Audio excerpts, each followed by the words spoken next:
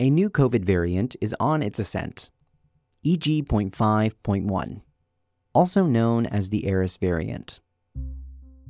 The variant is a descendant of the Omicron variant, the previously dominant COVID subtype throughout the summer of 2022. As of early August, the Eris variant has become the dominant strain in the United States, making up 17.3% of cases. The World Health Organization recently labeled Eris as a variant of interest due to its spread worldwide. For context, the variant has caused COVID cases to spike in the UK, and in the United States, the latest Center for Disease Control numbers show Eris is concentrated on both coasts. States like New York have been hit the hardest, with a 55% surge in COVID infections caused by the Eris variant above the previous week. Despite this, the national test positivity rate is down 9%, when it was nearly 14% this time last year, according to the CDC. The new variant acts very similar to other Omicron strains.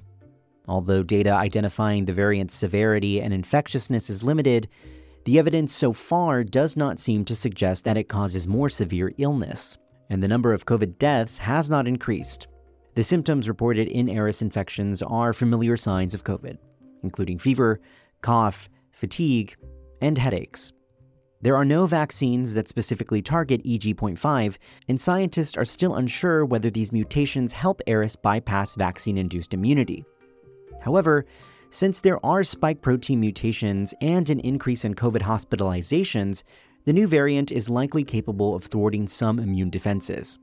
Still, Scott Roberts, infectious disease specialist at Yale University, predicts that, quote, vaccine immunity will still hold up quite well against this new Eris variant. From Roberts' experience, the ones who remain most at risk appear to be unvaccinated. A fall 2023 version of the COVID vaccine will likely be reviewed by the US FDA and the CDC in the latter part of September. Various health experts and analysts say it is likely to be coolly received even as hospitalizations from Eris rise around the country.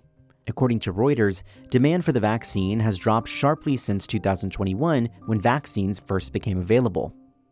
Guidance on who is recommended to receive the newest COVID vaccine will be released around late September as well. With KCSB News, I'm Daniel Huecias. Take care.